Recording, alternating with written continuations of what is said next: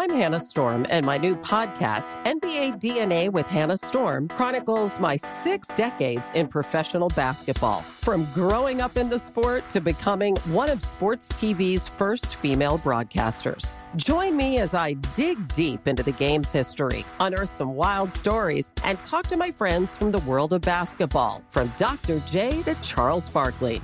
It's been a wild ride, and now I get to take you with me. Listen to NBA DNA with Hannah Storm on the iHeartRadio app, Apple Podcasts, or wherever you get your podcasts. If you love sports and true crime, then there's a new podcast from executive producer Dan Patrick and hosted by me, Jay Harris, that you won't want to miss. Playing Dirty: Sports Scandals. Each week, I'm squeezing the juiciest details from some of the biggest sports scandals ever. I'm talking Marcus Dixon, Olympic gymnastics, Cain Velasquez, salacious Super Bowl-level scandals. Join me on the dark side of sports by listening to Playing Dirty: Sports Scandals on the iHeartRadio app, Apple Podcasts, or wherever you get your podcasts. What's up, everybody? This is Stephen A. Smith, host of the Stephen A. Smith Show podcast. Tune in every Monday, Wednesday, and Friday at the very least as I bring you all new episodes that feature the biggest headlines in the world of sports, pop culture, business, and I answer your phone calls and respond to your tweets. You'll hear my unfiltered opinions and straight-shooter interviews with top celebrities and game changers. All that and more. So listen to the Stephen A. Smith Show podcast on the iHeartRadio app, Apple Podcasts, or wherever you get your podcast.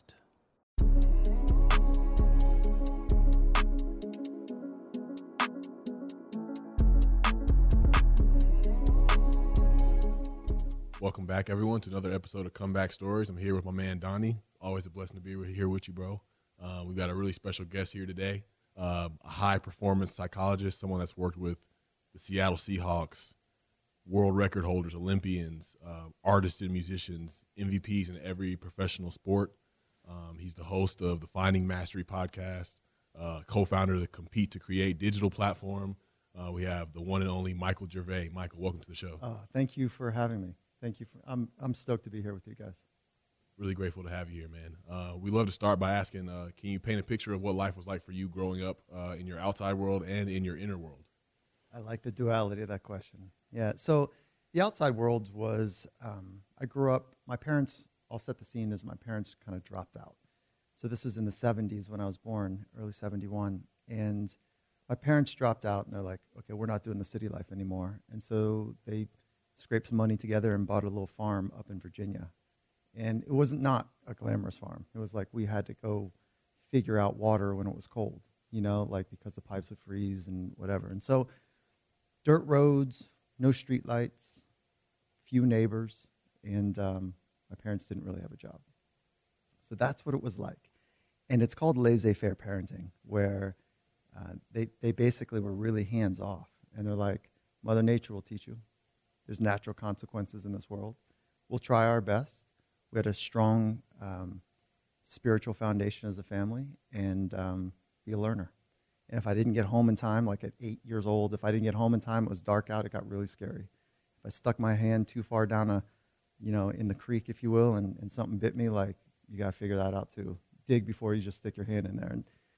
And, so it was laissez-faire parenting, really casual. I had to learn kind of the way of the world from an honest perspective, is how I would say it. And then it was about third grade, my parents said, okay, we can do better. And they came to the city, and they came to California. And so I was like a full transplant. I was basically like this back hills type of, figured out nature boy, hippie parents, and coming to the city and not having a clue how the social world worked for little kids. So that was kind of the first little memory for me going, oh, like it's different here. There's roads and there's street lights and, it's just completely different. The conveniences were completely different. So that's how it was. I can relate to that kind of like an alien feeling. Like you come into an environment and like, I don't fit in here. Like, I don't know who is like me or who will like be able to relate to me. Like that's how I was in my friend groups, in the classes I was in, sports teams I was on. And I want to ask you, like, how did you like cope with that? How did you kind of start to find your identity? Because I found mine through people pleasing and performing, which at the time, kind of seemed like it worked and, went well for me. But in the long run, it's something that I'm still trying to shake and get rid of because it's not really a healthy way of expressing myself and forming an identity. So what was that like for you? I love that. I love that awareness that you have, because I think that this idea of fear of people's opinions is one of the greatest constrictors of human potential.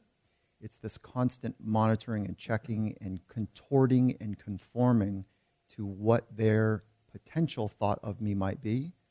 And it's that relentless trying to get ahead of it so that you can fit in. And we all need to belong. It's one of the great human foundational needs, is to know our place and to know that we matter. And if we can figure that out by not having to perform and not having to turn tricks and not having to look a certain way and whatever it might be, then we can just settle into this moment and be here. And that stillness that we have is enough membership to be part of the community. So to answer your question, I've experienced the same thing that you've experienced. My parents had me move like 5 or 6 times in schools. So I had that same way.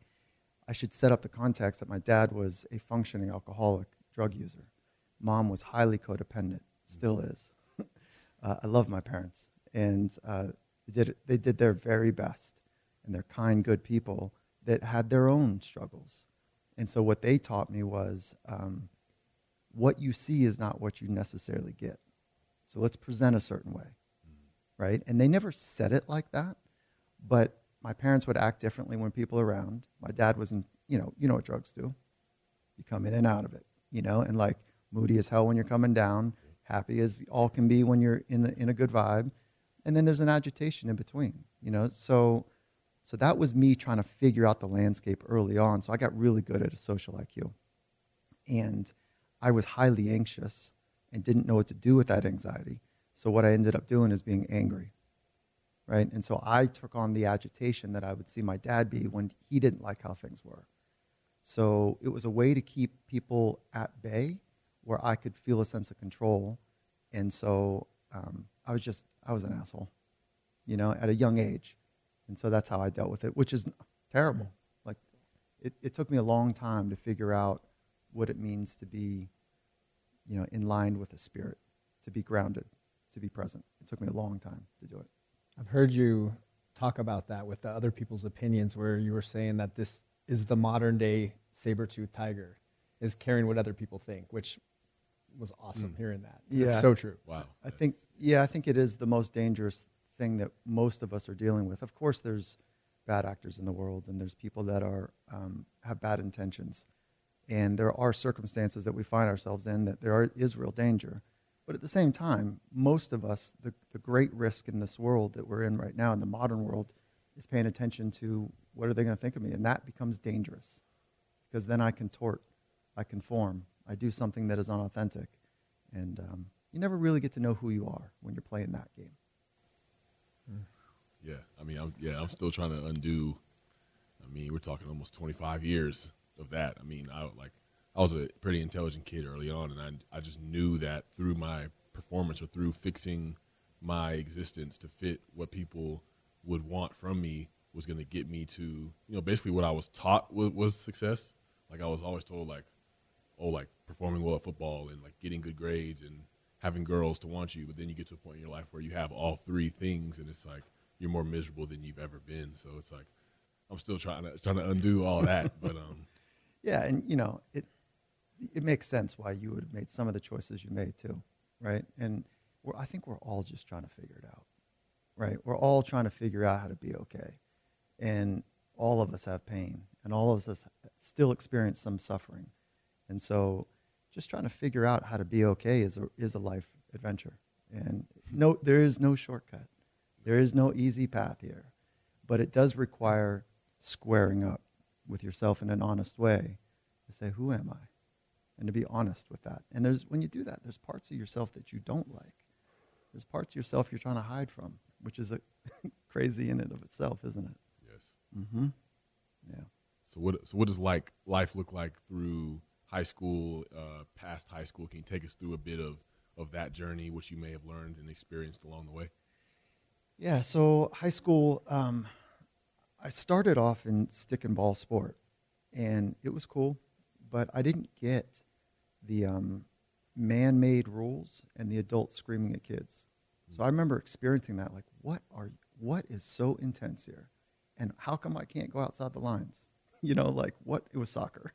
And so I didn't get it. I didn't fit in there. And then I found action sports. And so in action sports, it's kind of back to my original roots that Mother Nature will teach you. And so it was surfing, motocross, skateboarding. And so it was doing things where if you make a mistake, like in skateboarding, it sounds like a bit of a punk sport. But if you make a mistake, you leave skin and blood on the asphalt. And, okay, so I got to be tuned. I got to be sharp. I got to figure out where my edges are, or I keep leaving blood on the asphalt, bones being broken. Same with surfing. If you make some mistakes, Mother Nature will hold you down. She'll grab your attention quickly. And so I found myself attracted to those edges, to that place where risk is real and there's an aliveness that comes with it. And so that was high school years, playing on the edges. But what I couldn't figure out is I couldn't figure out how to blend the action sport world with competitiveness. And so in surfing, there's two types of surfing. There's hardcore surfing, which is a culture thing, like just pull into the heaviest, most critical part of the wave. Don't care if anyone saw it. Don't talk about it. Don't brag about it. But know that you did it. You put yourself in that position, right? And then enjoy all of the gifts that has, which is that thrill that comes when you're right on the edge of anything, anything. So anyways, and then there's competitive surfing. And competitive surfing is that experience where people are judging. And I was a disaster. I never figured that out at a young age. And it set me down this path to eventually, have a graduate degree in psychology and to try to work from the inside out. Like, what is this thing that's holding me back? It's just my mind, not your mind, my mind. And so that's what led me down the path, is I couldn't do it come competition day. Wow, I mean, that's like, I feel like a lot of people will achieve a position or go after a degree to, like, I don't know, boost their status or to say, like, oh, this is who I am or this is who I was told to be. But you went on to be a psychologist to figure yourself out. Yeah, I mean, isn't that terrible? But yeah, And as hard as I try, I'll never have a voice like yours. So I stopped chasing what was outside of me. That's really what happened. But it took me time to figure that out. And I think the important part of this narrative that we're on is that we've all lived interesting lives here. And there's nothing more interesting outside of me than there is inside, because it is so complicated. There's nothing outside that is stable enough or sturdy enough or compelling enough to give in to that allure. It can never fill. Like the biggest watch, the biggest car, the biggest house, those are great. And if you can afford two of each, great. No problems with that. But they're unsteady. They're not sturdy. They're not reliable. And if we're continually chasing those things outside of us, then we are fundamentally allowing the external to dictate the internal. And so the freedom happens when you work from the inside out. And you're like, who do I want to be? And how do I want to experience the unfolding moments of my life? And we get to that place, we get freedom. And guess what ends up happening? Performance goes through the roof. Mm-hmm. Joy and happiness and well-being are ever present. And, we end up finding, quote unquote, flow state more often. But again, there's no hacks and shortcuts. But there is a decision to make. There's a fundamental decision for all of us to make. I've heard you talk about how most trajectories in life start with some type of pain point. What was the pain for you? The early memory of pain is the question we typically ask. I know, it's a good question. I really like when you ask that. And I will not shortcut the answer here at all. But I didn't have these large T trauma moments in my life where it was like, that was a deciding moment. So I can't go there because it's not an honest way that I experienced growing up. But I had lots of hurt, lots of trying to figure out that led to fear by not knowing what was happening in my family life. So I'll share one with you that sticks out forever, which is I was a punk little kid, smart, trying to figure it out. And, you know, my dad's over my right shoulder, my mom's over my left shoulder. We're doing homework, and I'm in second grade. So, I mean, it's funny how things happen, like how they stick with us. And she says, no, this is how you do the math. This is how you do it. My mom, like, frustrated. And she's frustrated with my dad, rolls up beside me, and he says, honey, maybe he's just stupid. Yeah. And so I remember going, oh, shit, maybe I'm stupid. Oh, this is stupid. Maybe I'm stupid. And so that stuck, that stayed with me for a long time. And again, I love my parents. They didn't know better. Why would you say that to, you know, an 8-year-old kid? If you're happy and well and full of joy, you would never go there. So it's an indication of some of their struggles. And that's not my codependency. That's me calling out the source was in pain and led to me feeling pain. And so that did do something to me where I didn't quite know how to be in my own self, because who wants to be stupid, right? And that second guessing on a regular basis. So that's one of the things that led to the anxiousness socially that I felt, that led to the agitation and the violence that I would express. And so that's kind of an early stem. But I don't want to over dramatize that, because I don't think it's all that unique. You know, it's like one moment that stung me. I was speaking to an early draft pick, so I was helping out, you know, on the combine and the selection committee up at the Seahawks, and I asked one kid a similar question. I said, "What was the hardest thing you experienced?" And he'd say, "You know, you would think it was when my mom tried to kill me. It was a public story." And he'd say, "You would think it was that, but that wasn't it. It was when I would come home from school over and over again, and all our shit was on the lawn because mom couldn't pay the bills." That embarrassment, you know, is the thing that really is underneath all of my trauma. Like, okay, so we all have our stuff. So I do not want to over dramatize my story. I'm glad you made that your pain point, and I don't hear any over catastrophizing or anything in that, because I believe that most things are caught and not taught. So that one time, it's like the domestication process, which in the 4 agreements it talks about how, like, we're just like told certain things and then we agree, you know, especially at the younger years of ages 0 to 7, where like all of our programming is happening. And so I'm glad that is your pain, because I just believe that pain is part of the shared human experience. My pain looks different than your pain. Your pain sounds similar to Darren's pain, where someone, you know, the story was not black enough, which, oh, that was yours, rooted in the not enough story, which in my experience as a coach and just talking to almost every human I've ever interacted with, is we all have a not enough story somewhere in there. Yeah, isn't that cool?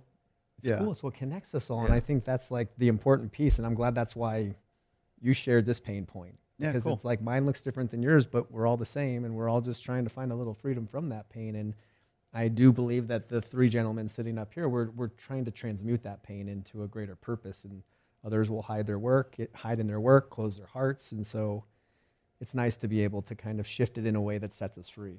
We are taught that. You know, the sandbox I grew up in sounds like similar to yours, which is like put your head down, grind, figure it out, get to the next level, da-da-da-da. And what are those? Those are tears? Suck those up.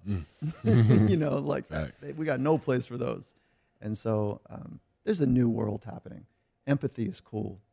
Kindness is cool. Yep. You know, being sensitive is awesome. Being strong from a place that's grounded, not from like, show me your abs, which I know both of you are fine in that category. I was watching some of your videos, Darren. His are on a whole nother level. Yeah. So but like, you know, it's like when you come from that grounded place and you can feel your way through with range, that's one of the safest humans on the planet. I want to be around those people, and I want to be that person where I'm not muted in my emotional experience, but I've got full range, and I can go as deep or maybe deeper per my profession than the person or the people that I'm working with. And so I can hold some space for you to rattle, and I don't rattle, right? Because that's the opposite of codependency where I grew up. People are rattling quick, you know, covering it all up. Yeah. So, who would you say is one of your first real teachers? I've heard some of your story, and I know you had 3, and maybe you can tell that story because that's pretty epic too. But Yeah, those happened in college, and my grandfather was an important person in my life, and so he came from the World War II generation, which he was incredibly stoic, and he didn't say much. I never once heard him say a bad thing about another person. He had very few words, but he was so happy and so content. He's an Italian immigrant that came and figured it out himself with all of that stuff. He was short, immigrant, and had to figure out how to grind to take care of his family, and he did it. And what I loved about him, what he taught me was, if you don't have something nice to say, don't say it. So just work from kindness. And we're not trying to fake anything out, but just come from a kind place. So he was one. And then I wasn't supposed to go to college. I got a 0 on my PSAT, and then I got a 0 on my SAT. I went surfing for both of them. And so I wasn't supposed to go to college. And then Mom pulled me aside and said, hey, listen, we tried. And you got to get a job and get out now. This is age 17. So I got kind of pushed out of my house at 17. I was not ready for that. And what ended up taking place is that there was a community college and a private college. And so the private college, I was like, I'm not going to community college because I don't know.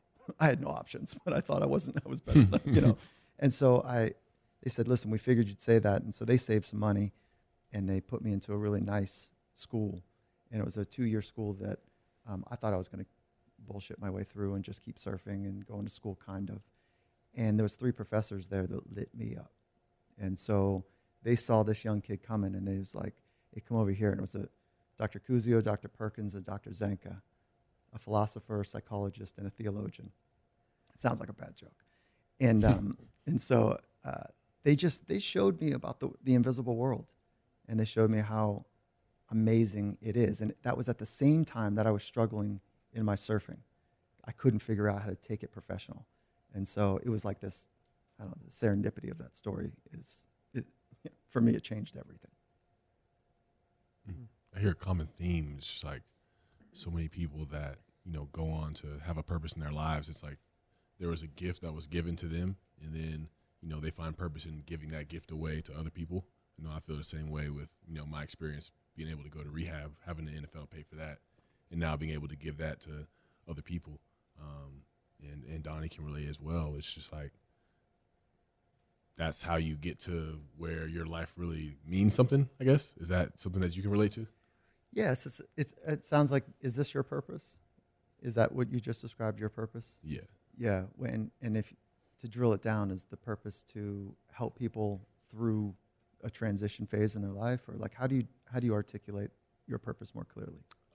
I would say, helping people that have made mistakes, that feel like they're down and out and feel like everything is kind of done, and being that voice for people that may be in that space and they're like, well, I don't know where this is going to go, how this could even possibly get better, because that was me.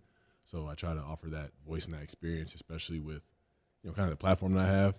People are going to have eyes on me just because of what I've accomplished on the field. So I'm like, I need to use this. Like, it's been set up so perfect for me to walk right into this and have it be my purpose. That's really cool. And same with you, Donnie? You've got a similar purpose? Yeah, I mean, it's just listening to him have that conversation, and my purpose is to teach, inspire, and empower others to own their greatness and step into their purpose. But my whole identity, part of some context for you, which will help probably guide the conversation, is I was a college baseball player, had a massive surgery on my knee. I was playing at Arizona State my senior year. That ended baseball for me and sent me into this deep, dark road of addiction for many years. Pain pills, I did a lot of other drugs. And at its core, when my life got so bad and I ended up in rehab, I started to get really curious, like, what happened to my life? I was this baseball player star, and now I'm a drug addict. Like, what the hell happened? And when I started to do the work, therapy, 12-step, like really started to dive in, what I uncovered was that I didn't want to feel the emotional pain of the loss of my identity, my purpose. So I numbed it every day. When I stopped blaming the doctors and blaming all these surgeries that I had, and I got really honest, that was it. And so my life changed completely as I got into yoga and teach yoga and meditation and became a coach, and was watching Hard Knocks and heard Darren tell his story. And I had done that on a way smaller platform. I'm like, who is this dude? I've got to connect with him. And At the time, maybe he had like 5,000 Instagram followers or 8, but It was met like 2,000. 2,000, yeah. So I messaged him and he got right back to me and we started working together, coach client, and it's just turned into more of a cool love story and a great connection where we had this vision of creating this podcast. And the big thing that I've always worked with him and other athletes, because this is what almost killed me, was figuring out who the hell you are beyond the sport, because one day it's going to end, and if you don't know who you are, you're going to be fucked. Like that almost killed me. And so Darren does music, he does the podcast, he's got a foundation, and so to hear him say that, it's really cool to see it come to life. Yeah, I love the context, because what there's 3 components to purpose, right? According to the science, and it has to matter to you. Nobody can give you purpose. So this is the adult work. You know, it's really hard to know purpose at a young age. Some do. I don't know how they do it, but I knew it mattered to me when I was younger, but it wasn't bigger than me. And that's the second component. I mattered more. You know, like I was so selfish, and I was trying to get my needs met out of my pain. And so 3 components. It has to matter to you, it's bigger than you, and it's got a future orientation, meaning it's down the road. So it's not the purpose of now, it's the purpose on an arc. And it sounds clinical to almost kind of pull it apart, but when you think about it, what matters to you? What really matters to you, and what is bigger than you? If you get those 2 things together, then it starts to get more clear about why I'm doing what I'm doing. Why am I in the grind? Why am I getting beat up and flipped upside down by life's turbulence? Why am I going through this? Well, it's because I want to see my kids have a better chance than me. I want a college education for my kids that I couldn't have myself, or whatever it might be. And so purpose has to be bigger than you and matter to you. Those are the 2 big components to it. And so mine is to help people live in the present moment. And that's what I needed, to your point, Darren, is like I didn't know how to do that. And so I was covering up all types of ways. And don't look at me, look at what I can do, surfing and otherwise. And so that was the reason the present moment is so important. I'll start there, is because the present moment is where high performance is expressed. Okay, so that's cool. That's a very surface thing to think about. But that's like the hook that gets people that people come to me because they want to perform better. But the second and third part are much deeper about the present moment. So the first part of the present moment is that's where high performance happens, in the present moment. The second, it's where wisdom is revealed, the deeper part of the human experience. And the third, it's where all things that are true, beautiful, and good are experienced in the present moment. And our minds are so undisciplined, so busy, so formulated like a junkyard. You know, like there's interesting parts all to it, but we struggle with a unified way of seeing the world and interpreting experiences, because most of us have never formally trained our mind, as you would recognize. So without formal training of the mind, it becomes, it's fucking hard. Like it's really hard to figure it out.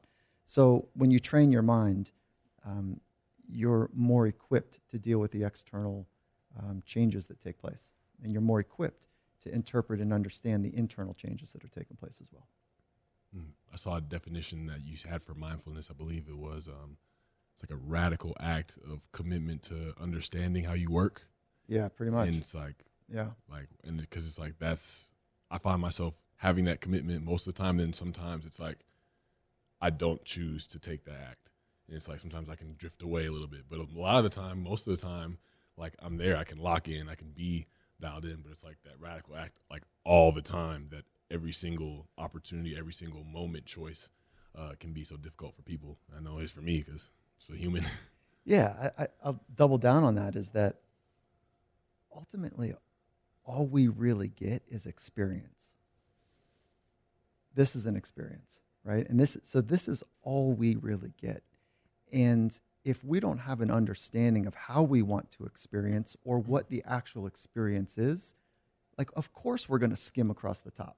Of course we're going to be interested in how we present, the way we look, the way we sound, more importantly than how we want to actually experience the unfolding experience. It is a radical act to invest in your own psychology. It is a radical gift of love to do that, because when you're more present, of course you're more present for the people you love. they feel safe. They can drop their guard. They can be who they are and live life in the richest unfolding way. And we're in the business of high performance. When people do that, they end up figuring out what potential really looks like because they're not playing a secondary game all the time. And then I'll put an asterisk next to it. I think you guys will both recognize that you've experienced high-level sport, and you did it with the operating system that you had. Sometimes the craziest MFer in the room is the one that's going to carry us to do some crazy things. And it's unreasonable to think that you should be in the league. Well, 6'6", 200 plus, whatever. But so you had some advantages. But it is unreasonable to think of all the people that tried that you would be the one. And so there's an unreasonableness that also accompanies high performance. And so there's just that little bit of uncorked, like, I think I can do that. And getting over your skis, if you will, like pushing on the edge, I think I can do that, is a requirement as well. So it's not about just the full Zen experience. Let me go with the flow. Every moment is a wave that I'm going to ride. Sometimes it's like, no. I need to figure out how to do A, B, and C, even when it feels dangerous to me. And so that unreasonableness is also important, to experiencing potential. I like how simple your purpose statement is, but how powerful when I hear that and presence and really what that does. I'm always talking about how presence is this word. It's really often overused, but rarely embodied, right? But it's a practice. And what we practice grows stronger, but the true transformation happens when like message, messenger, and timing all come in at once. And how many times do we miss those opportunities where we're off somewhere else and there's an opportunity, God, divine, whatever you want to call it, right here, and we're not there? How many times has that happened in our lives? So yes, it's work, but I still think it's the easier, softer way to go through life, right? Than to keep banging our heads against the wall, trying to like do things the same old way in a world that's really addicted and afflicted to a lot of distraction that's coming our way. You got a poetry about you. No doubt. Addicted and afflicted. It's really good.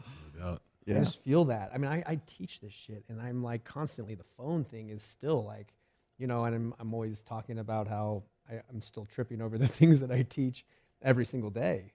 But it's just, I have so much compassion for the world, knowing that, man, if I'm still struggling with this and I'm teaching it and trying to stay in the work, I just know we still have a lot of work to do. We do. And so that's why your guys' platform and what you're doing is important. And then I think it's also equally important to be very clear. There are no shortcuts. There are no hacks. There's no tricks and tips. There's good daily work to put in place to be able to figure out, like, who am I? How do I want to experience experiences? And when those get really clear, it's like those are the biggest rocks in the container. There are practices. And I think that in psychology, because it's invisible, we don't do a great job of making it concrete. But the practices in psychology can be very concrete. Our thoughts are invisible. Our mind, we don't know where it goes. We know it exists. We don't know how much thoughts weigh. We don't know, where they start, where they begin. But we know, just like gravity, we know gravity exists, right? But we can't see it. But we see the artifact of gravity. Same true as of the mind. We can't see the mind, but we can see the artifact. We can see our behaviors. We can see how our heart rises and falls with stress or the interpretation of stress or risk. But the practices are really important. Like meditation is a practice. Maybe a ground zero, tier 1 practice. Another practice is breathing, to be able to modulate your stress. Another practice is the way that you interpret events. And how do you practice those? By talking them out with people that you trust. How do you experience that? How did you interpret that? And just being very clear, wow, I keep seeing things as a threat to me. I'm not sure that's going to continue to work in my life. And I was talking earlier to you guys about a threat versus opportunity. I said everyone has a fundamental decision. That's the fundamental. Do you see the world as dangerous and threatening, or as an opportunity to grow and learn? And that fundamental decision, I think, is really important for us. So anyways, it's a long way of me saying and asking you guys, like, what are some of the practices that you guys are working? Yeah. Or are you asking? Sorry. Yeah, both of you guys. Yeah. I mean, for me, it's a dialed in morning routine, because I just know what's at stake if I don't have those non-negotiables in place every morning. It's simple things like waking up and before my feet hit the ground, thinking of a few things I'm grateful for. Super simple. Before my feet, and then my feet hit the ground, make the bed. So there's like 2 wins before I ever leave and like open my eyes barely. And then there's space before I'll look at my phone that consists of reading a couple of devotional books like Daily Stoic and a couple other ones, and getting my meditation practice in, which sometimes it's 5 minutes in the morning, sometimes it's 15 minutes in the morning. More times it's shorter than longer, but it's just those are the things that I will not look at my phone until I do those things, because I've done it before where I will grab the phone and it gets in the way and I'm just a shit show. And then the other piece is moving my body in the first couple hours. Usually going to a yoga class or doing some type of like HIIT class, and that movement is like all for my mental health. Yeah, it's only for my mental health, because I'm just not comfortable in my own skin until I move. Yeah, cool. What are some of yours, Darren? Pretty similar to Donnie. Wake up, praying, getting centered around who God is to me, meditating, gratitude lists, writing a journal, got a little devotionals. I like to walk around my neighborhood. Some of that, I don't know if like Andrew Huberman's kind of describing like circadian rhythms and stuff like that, but just getting out there and walking in my neighborhood, it just started to feel really nice. So, and putting the phone on hold as well is something for me. And just like music, like I'll write some things in the morning. Sometimes I'll start a beat as part of my morning routine, because that keeps me centered probably, if not more than anything in my life. So it's a mixture of those practices. The combinations may look different some mornings, but the ones where I can knock all those out and have time to do it is some of my best mornings. You know what's a fun one is, see if you guys have already doing this, but playing with thresholds. So those are things that happen in your home. And then when you leave your home, you leave your sanctuary, there's other thresholds that you walk through. So maybe it's a car. Maybe it's the facility that you're training at. Whatever, maybe it's the yoga studio or the fitness studio, whatever. But using a threshold, and I learned this working at the Olympics, is that we would use thresholds to be connected to the type of competitor that we wanted ourselves to be. And so when we walk through a threshold, it's like a moment like, okay, it's not like I just switch it on, but we use that term loosely, like, okay, switch on. And it's a way to, when you walk into the threshold, is to be more connected to the person you want to be in that upcoming environment. It's a cool way to practice it as well, right? And so if you think about the origins of that, for me, were my first Olympic Games, but it stems back. Like when you walked into a synagogue, when you walked into a mosque, when you walked into whatever your place of worship might have been, you did not walk in with your cell phone. You did not walk in like chewing your gum and like jabbering with your friends, right? You walked in and you kind of got yourself together. So thresholds are a great way to practice being attuned to the type of person you want to be. That's beautiful. So, for example, if I was to walk out of my place and walk into my car, that's right, and I were to say gratitude or called in gratitude or took a deep breath, like brought awareness to that. So the moment I stepped foot or sat in my car, that would be the threshold. Yeah, or that's exactly it. And it can be super concrete, like something that you do, or it could be more casual, which is just attuning to who you want to be. It could be threshold, like, for me, it's more like sit up, like attune to this moment, like this is a chance to be you the way you want to be. And so you could do it like, okay, what am I grateful for? If you wanted to practice gratitude, or if you wanted to practice intention, or if you wanted to practice confidence, or whatever. And if you know the person you want to be, then it's just more casual than that.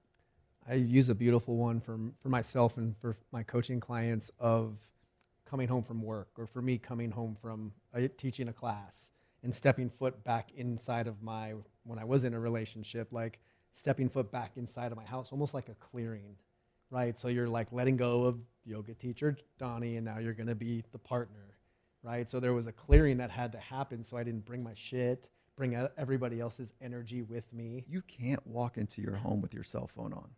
Like if you're walking to your sanctuary in that way, like it's already like, so my wife, I've been married for 37 years. And so my wife, we met really young. We met in high school.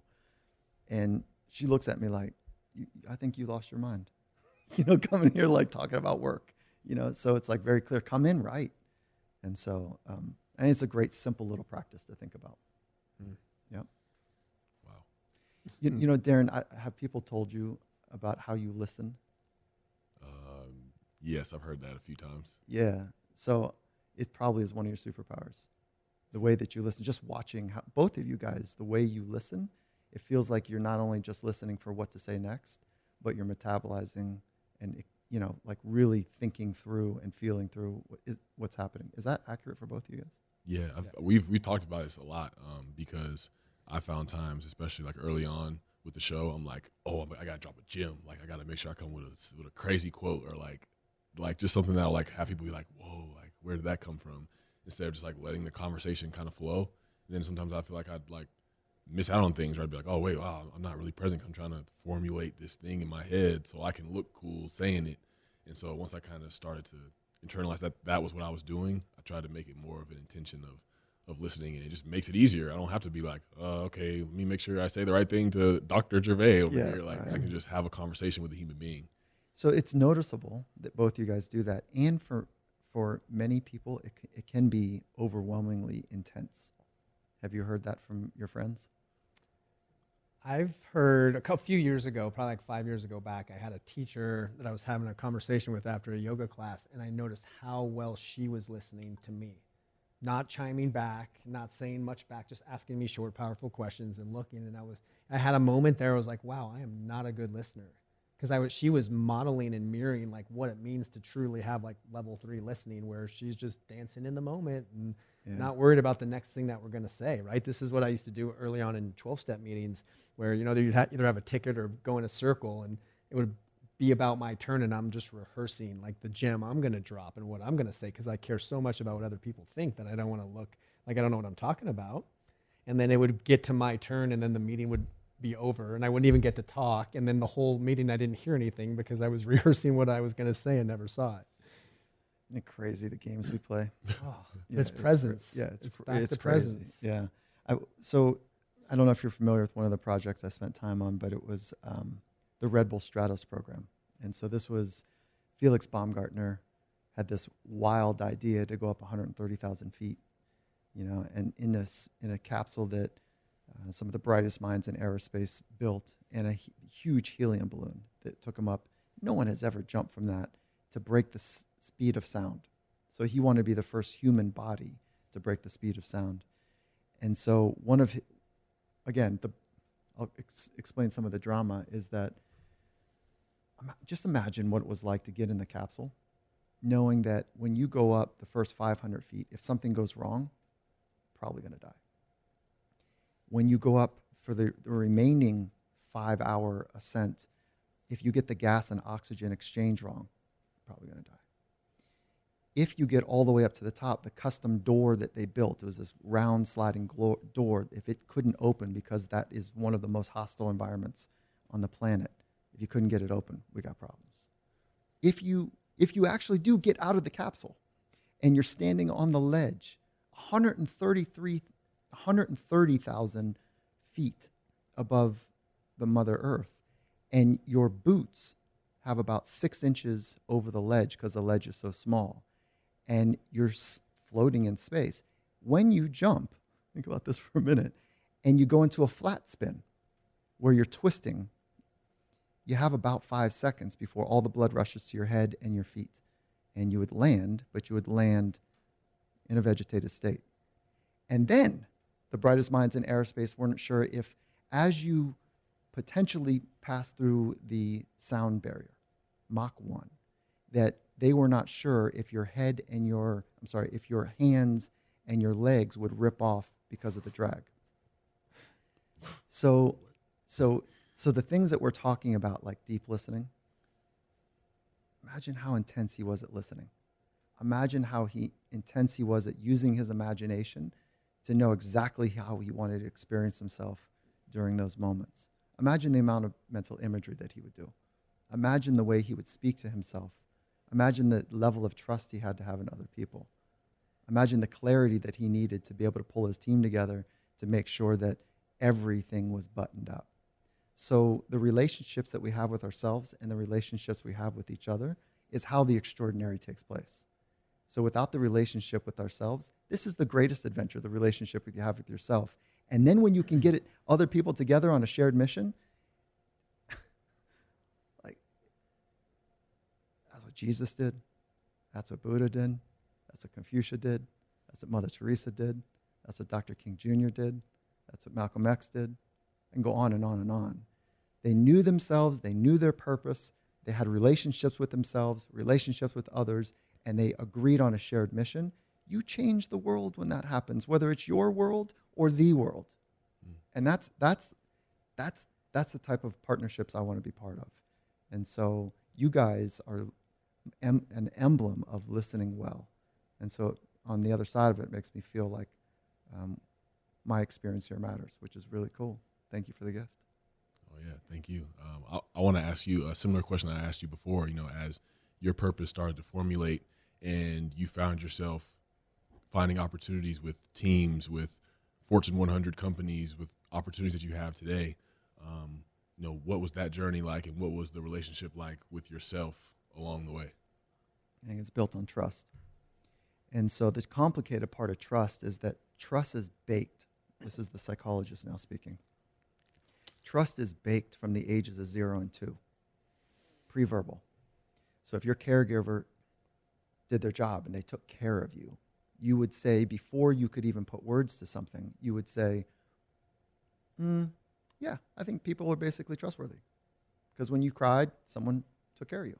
If they weren't, if they were in their own drama for whatever reasons, you would come out of early childhood and be like, I don't know.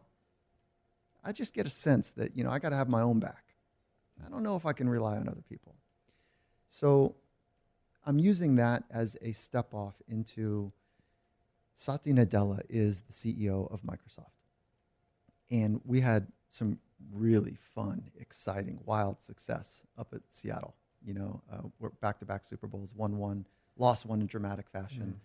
And Satya Nadella was watching the culture that Coach Carroll and I were working on. And it was a culture that everybody was involved in building. It's not one person or two people. Everybody's involved in it. And Satya Nadella was about 4 weeks into his job. And Microsoft has about 200,000 employees. Think about that for the size of that for a minute. It's definitely a top 5 country or top 5 company in the world. And so he's about 4 weeks into his job, and he was watching what we're doing from a distance, of course. And he asked me to come over to his office, and he says, how'd you guys do it? I said, we built it on relationships. So relationship with self, then relationship with others, relationship with experience, relationship with a shared mission, relationship how we're going to have each other's back when somebody makes a mistake. So it was built on relationships. And then when you do hard things in your own life, you earn the right to say, I can trust me. I have my own back because I've done hard things, and I've earned the right to say I can do hard things. But you can't fake your way and lie your way or cheat your way through it and earn the authentic right to say, I do hard things and I figure shit out. So it starts first and foremost there, and then it gets into trust with others. So when you get into that game, that's where you start to get into the scaling as well. But things usually break down. How about this? Like at the beginning of the year, athletes kind of lock arms, right? This is a locker room moment type of over TV dramatized, and lock arms like, let's go get it. Hoo-ha, here we go. We can do it, Super Bowl or bust, whatever that cheesy stuff is. And then as soon as stuff starts going wrong, people unlock their arms, pointing fingers. So if you can keep your arms locked on the shared mission and have each other's back when things go sideways, that's where really interesting things start to take place. And so that's how we scale it, at taking the best practices in sport psychology into business. And right now in business, let me start this way. People are struggling right now. You think about it oversimplified, people are thriving, struggling, and suffering. One of those three. And we go in and out, right? And so people are suffering and struggling right now. And primarily not because the external world has changed so much, and the pandemic and recession potentially, and. It's not that. It's because we're not equipped internally with the skills to manage the external changes that are happening. And so there's a ringing of the bell right now saying, we want the skills that people like you guys have. What are those practices? And it's an exciting time, and you guys are carving the path in an important way. So keep talking about the practices and keep making it cool to invest on the inside. I'm curious for you. I've been sober 9 years, and this last year explored some psychedelic journeys, both psilocybin and Bufo or 5-MeO-DMT. I'm just curious your thoughts on those medicines, if you're a believer, if you've experienced it, or what your thoughts are around it. Yeah, that's a cool question, because the research that's coming out right now is pretty interesting. And it's still early, but it's really interesting. And I've had a couple folks on. I don't know if you've had Dr. Weil on, Andrew Weil. Not yet. Yeah, I hope you have a chance. I'm happy to see if I can make an introduction for you guys. But he's phenomenal. I trust him. He's a deep mind, and he's been here for a long time, understanding this stuff.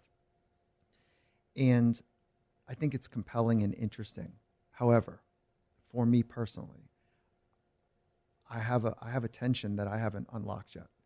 And that tension is to work from the inside out without assistance. And I don't know why that I am so clear on that at this point, when I know that I will take medication when there's other pains involved. But I am aggressively late to take medication. And so I think it might be because my family, my uncle was an addict and put himself on a train track.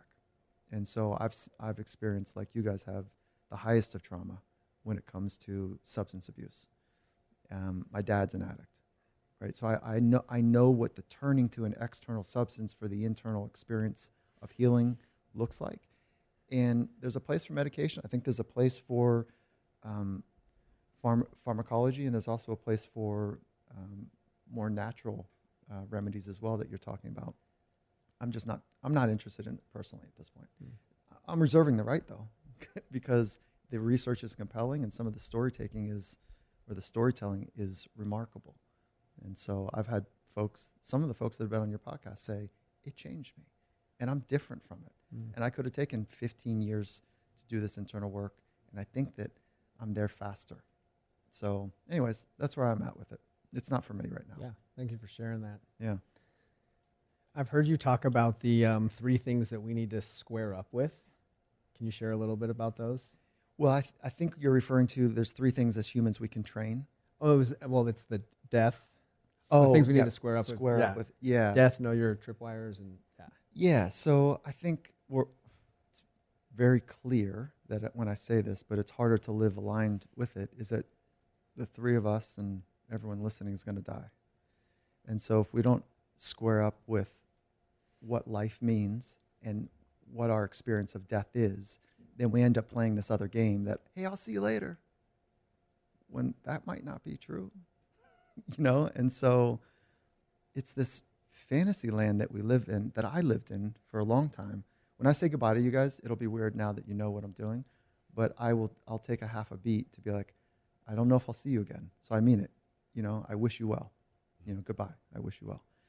And that's because death happens quickly, and it's a part of life. I'm not interested in life and death. I'm interested in birth and death, and the life in between, and maybe after. I'm not sure what to believe in that right now. But I'm really interested in the quality of life and the finality of physical death. And so, so I think we got to square up with it and treat life in the fragile way that it is. I don't think humans are fragile. I think life is fragile. And so that's one. And I think we got to square up with the tripwires for anxiety. What trips you up? What gets you rattled? What unsettles you?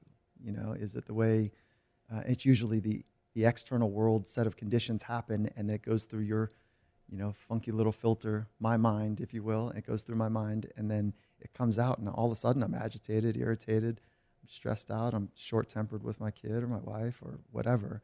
Like, what the hell? So we got to square up with our tripwires for anxiety. I think those are really important. Bring it to the light, whatever it is, right? Shine the light of awareness onto it. I believe that awareness is what loosens the grip in a natural way, right? It's like if we're aware of it, then we're not of that. It's just continuing to shine the light. I love that you say that, because you're not even in the game. You're not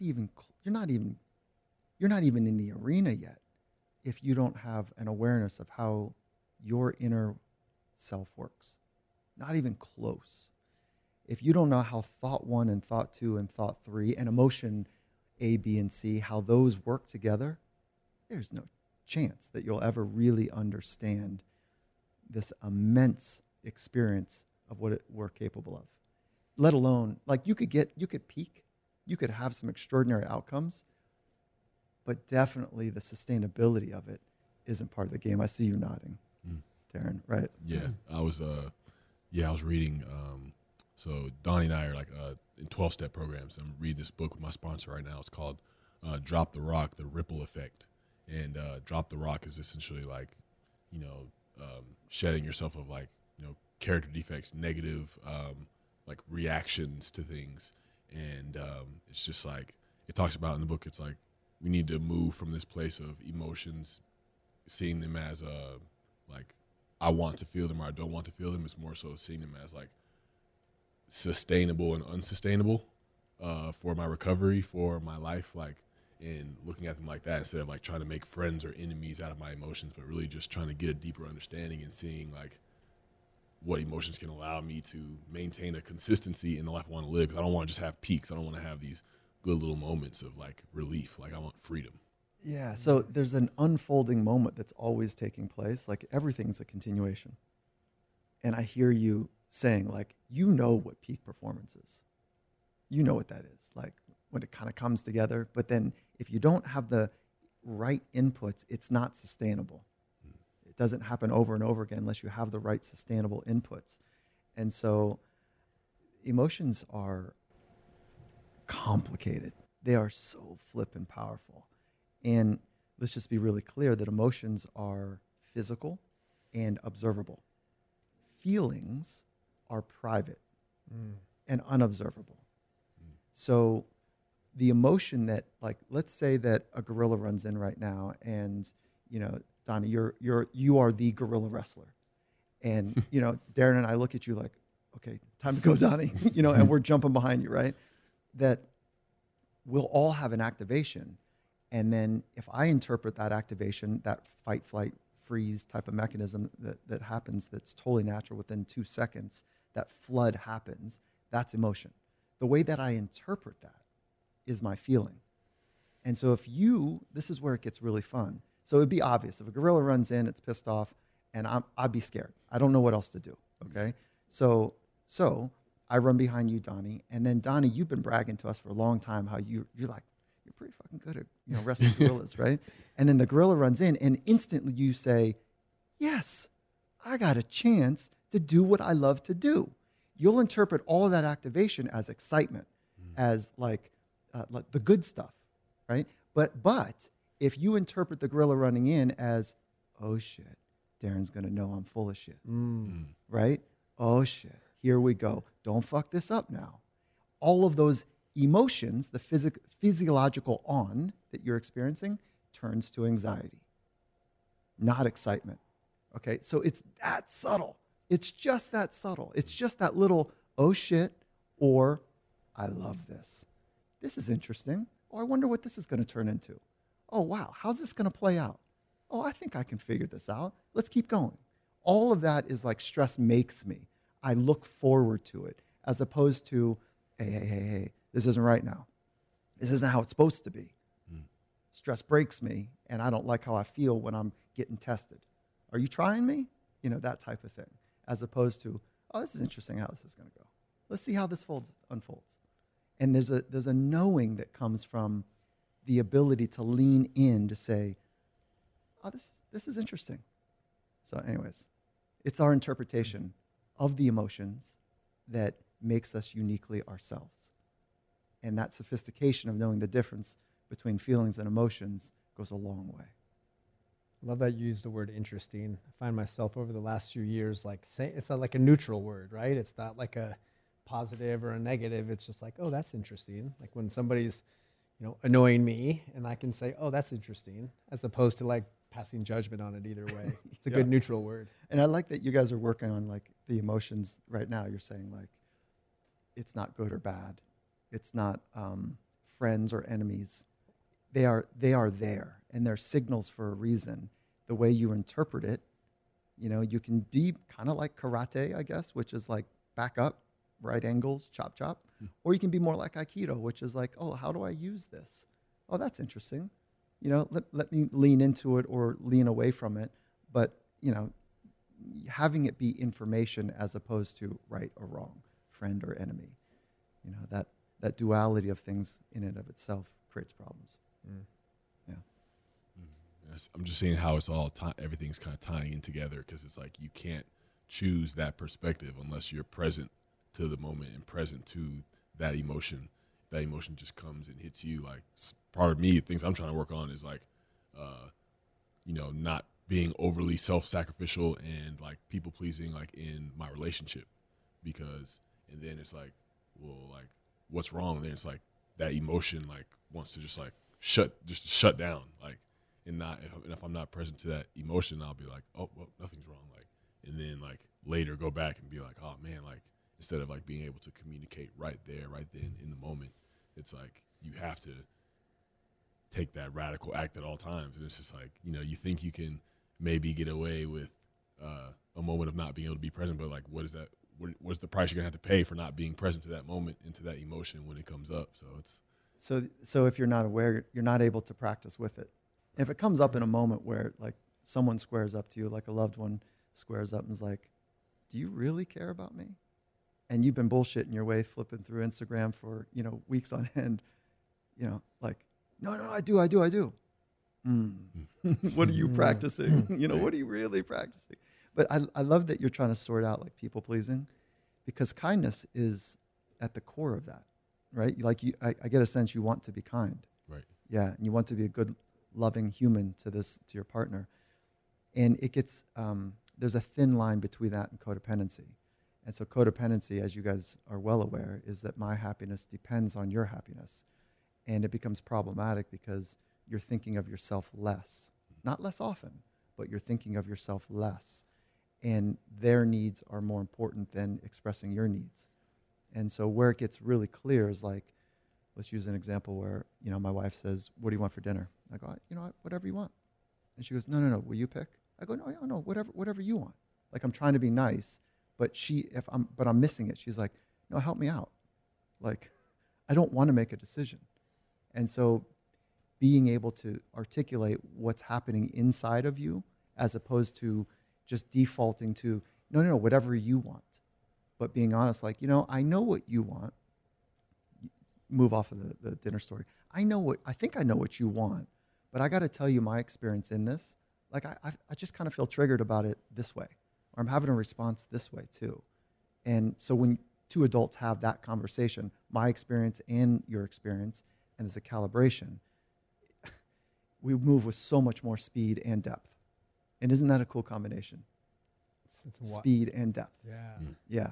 And so it's like, this is my experience. What's your experience? Oh, okay, good. I think I know your experience. What's your experience? Oh, okay. My experience is this. Oh. And then after a while, it just gets so much easier. But you got to bring yourself forward. And that requires vulnerability, which, as you guys would recognize, athletes, how about this? Chin check me if I'm off on this.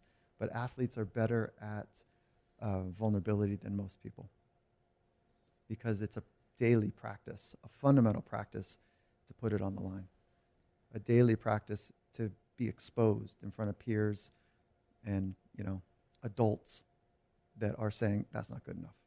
And so there's a vulnerability required to take a risk, to go for it. And if you don't practice it, you can't stay on a team, right? Unless you're so freaky that you eat pizza and beer and jump 42 inches and run a 440 flat when you're 38. Like they're freaks. Are you one of those freaks? You might be, huh? You are. Yeah. So you could eat beer and pizza or whatever. And yeah, I mean, I eat a lot better now, but I used to be able to, get away with everything. I mean, my first 2 years in the league, I ate fried food damn near every day. Jesus. Jesus. I mean, so it kind of makes sense why you would over-rotate to saying, "I'm an athlete," which I think those are the three most dangerous words in elite sport. I'm an athlete. Did you guys say that to yourself? Like, I'm an athlete? I mean, my whole identity was rap. I mean, I didn't know it at the time, but obviously with what transpired in my life, like, it was very clear. It was all about that. I think they're the three most dangerous words, and the reason being is because you are so much more, and so am I. Like, I'm not an athlete, but like, I was once aspiring, and I think the three most dangerous words in elite sport. It's the three most dangerous words at most cocktail parties. Oh, I am a fill in the blank, salesperson, CEO, entrepreneur. Is that it? Is that all? No. There's more, but like, definitely people over-rotate to something that they do, and then they want others around them to identify with, like, oh, you're really good at that. And so now we've just conscripted the entire human experience into a performative experience. I think it's really dangerous, and that's why you went through, Donnie, an identity foreclosure. So shit shut down early for you, right? Like when athletics was ripped away. I don't know if it happened for you, Darren, where like when you went through some of your crises. Yeah, it did. It forced me to kind of be like, let's find out who you really are, because I got banned for the league for at least a year, so things weren't looking up. I mean, if you were in Vegas, you probably wouldn't bet on me making a comeback. So it forced me to rehab and having a job at Sprouts, and just like, all right, like let's figure out who you really are, like, because you're not gonna walk around saying I'm a grocery clerk, or or just walk up to everybody you see and be like, I'm a drug addict. Like, no, it's like, who are you? There's a lot of who are yous echoing in your mind for at least a year. And that is one of the most ancient meditations, is to sit down and get honest with yourself, to take on that internal adventure, and just start with the prompt, who am I? And then feel it and notice it, and 6 seconds later, who am I? 6 seconds later, who really am I? And just like hours and days and years of who am I, that adventure is, it's never ending, it feels like. How do you guys answer that? I mean, today for me, it's just a man of service. Like, I think that is, the beauty of going through my past and our past of addiction, is that identified that the core of our disease was selfishness and self-centeredness, and it gave us the antidote of service, which ultimately was the greatest life hack ever, is just to be of service. And it's certainly given me an access point. My past has given me an access point to a greater purpose. And today this isn't my saying, I think Gervais said it once, but my selfishness is my selflessness, which is just, I just know, like, it's karmically, like what you put out comes back to you, but it's just a beautiful way to stay the hell out of my own way. That's cool. It's funny, I had a conversation with, there's this dude named Moss, shout out to Moss. He works at the float tank spot that I go to, and he's like, he's just like a spiritual, I don't even know what to call him, but he told me one time, he was like, somebody asked me who I am, I just say, I am. And I'm just like, I sat with that, I was like, what does that even mean? But it's like, I guess to me, like, an interpretation of that would be like for me, whatever God calls me to be in a moment, calls me to be in a relationship, or like, I'm not confined to one thing or one role, or, just being able to offer one thing. Like, I can be whatever. I'm like, kind of like Bruce Lee, like formless in a way.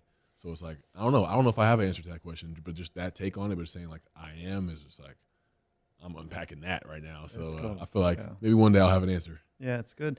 I asked that same question to Deepak Chopra on the Finding Mastery podcast, and he said, I am non-local. Oh, okay. What do you mean? And so it was a beautiful dissertation about, like, I am so much more, and all of us are so much more than this local experience that we have right now. And so his email address is whatever dot non-local. So, oh, wow. Yeah. So like he's about it. Like, I am so much more than this physical form. And so we have a mutual friend and meditation teacher, David G. Are you familiar with David G? I'm not. Oh, I'll have to connect you with him. Oh, Legend. cool. So he's got, I think the Sanskrit is Aham Brahmasmi, which is I am the universe. Got me thinking about him. Got me thinking about him connecting. Oh, fun. He's been on our podcast. He's a a dear friend, and just like for me, he made meditation accessible, his storytelling, and he looks the part, guru, like white beard, white hair, but he's just so cool in so many ways, loves sports, like a guy's guy. Yeah, cool. But then, guru is a strong word. I try not to like throw that around there, but he's up there. Very cool. Yeah. Yeah. Man, we could go on forever. We're going to have to go part 2 probably with you. I appreciate you guys. Anytime. Like I love what you're doing, and I've been a fan from a distance. And so thank you for including me in what you're doing. Thank you. Yeah, I want to just acknowledge you. I mean, this one was something I was looking forward to for a while. I've been following your work for a while. And as I said before we started recording, like hearing your knowledge and your wisdom and the work that you've put in to gain this knowledge, it's just that reminder for me that I know nothing. And when I see something in somebody that I want what they have. I just want to get close to those people. And I think that's kind of been a superpower, a gift of mine, is just to like, when I see something, I just get close, because proximity is power. And I just want to keep learning. And you've been a great reminder to me, like, man, I got a lot to learn and a lot still to give back. Honored. Yeah. Thank you. Felt all of that. So thank you. Yeah. Thank you, man. I feel like you have a beautiful way of sharing wisdom and experience without being on like some like hilltop or high top, like talking down on people because you're so wise and so this and so accomplished. Like it just feels cool. like you're just right here sharing with us in a way that like lifts us up and inspires us. And I'm sure there's so many people that feel the same way. So we're just grateful for your time today, man. That is awesome. Thank you. I definitely don't want to be on the mountaintop. I want to be down, hanging with the crew. And so thank you for that. Thank you. Yeah, it just makes me realize, like, I think I'm feeling this, that you just embody presence. Like, that is the word that comes up, and that's part of your purpose. So it's cool to see it being maybe not even shared through your words, but we're sitting here in the flesh, like, feeling that presence. It's beautiful. Up. Yeah. Awesome. Thank you, guys. Yes, all right, everybody, we're out. We're out. Peace. What's up, Comeback Stories family? It's Donnie dropping in here. So did you know that Darren and I's relationship started by me being his personal development, mindfulness, and mindset coach? I want to let you know about both my one-on-one coaching program, The Shift, and my group mastermind, Elevate Your Purpose. These coaching programs are specifically designed for people who are ready to take the next step in their purpose and level up their career, personal finances, and have more connected, deep, and meaningful relationships. My gift and part of my purpose is to help others take that next step in leveling up their lives so that they can have a greater impact on the lives of others, create success that's sustainable yet evolves and grows, and help build a legacy that will outlive your life. If this is calling you, just go to DonnieStarkins.com and apply for either one of my programs. I'm Hannah Storm, and my new podcast, NBA DNA with Hannah Storm, chronicles my 6 decades in professional basketball. From growing up in the sport to becoming one of sports TV's first female broadcasters. Join me as I dig deep into the game's history, unearth some wild stories, and talk to my friends from the world of basketball, from Dr. J to Charles Barkley. It's been a wild ride, and now I get to take you with me. Listen to NBA DNA with Hannah Storm on the iHeartRadio app, Apple Podcasts, or wherever you get your podcasts. If you love sports and true crime, then there's a new podcast from executive producer Dan Patrick and hosted by me, Jay Harris, that you won't want to miss. Playing Dirty: Sports Scandals. Each week, I'm squeezing the juiciest details from some of the biggest sports scandals ever. I'm talking Marcus Dixon, Olympic gymnastics, Cain Velasquez, salacious Super Bowl-level scandals.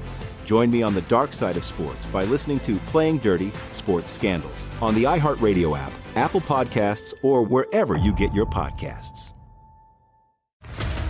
What's up, everybody? This is Stephen A. Smith, host of the Stephen A. Smith Show podcast. Tune in every Monday, Wednesday, and Friday at the very least as I bring you all new episodes that feature the biggest headlines in the world of sports, pop culture, business, and I answer your phone calls and respond to your tweets. You'll hear my unfiltered opinions and straight-shooter interviews with top celebrities and game changers. All that and more. So listen to the Stephen A. Smith Show podcast on the iHeartRadio app, Apple Podcasts, or wherever you get your podcast.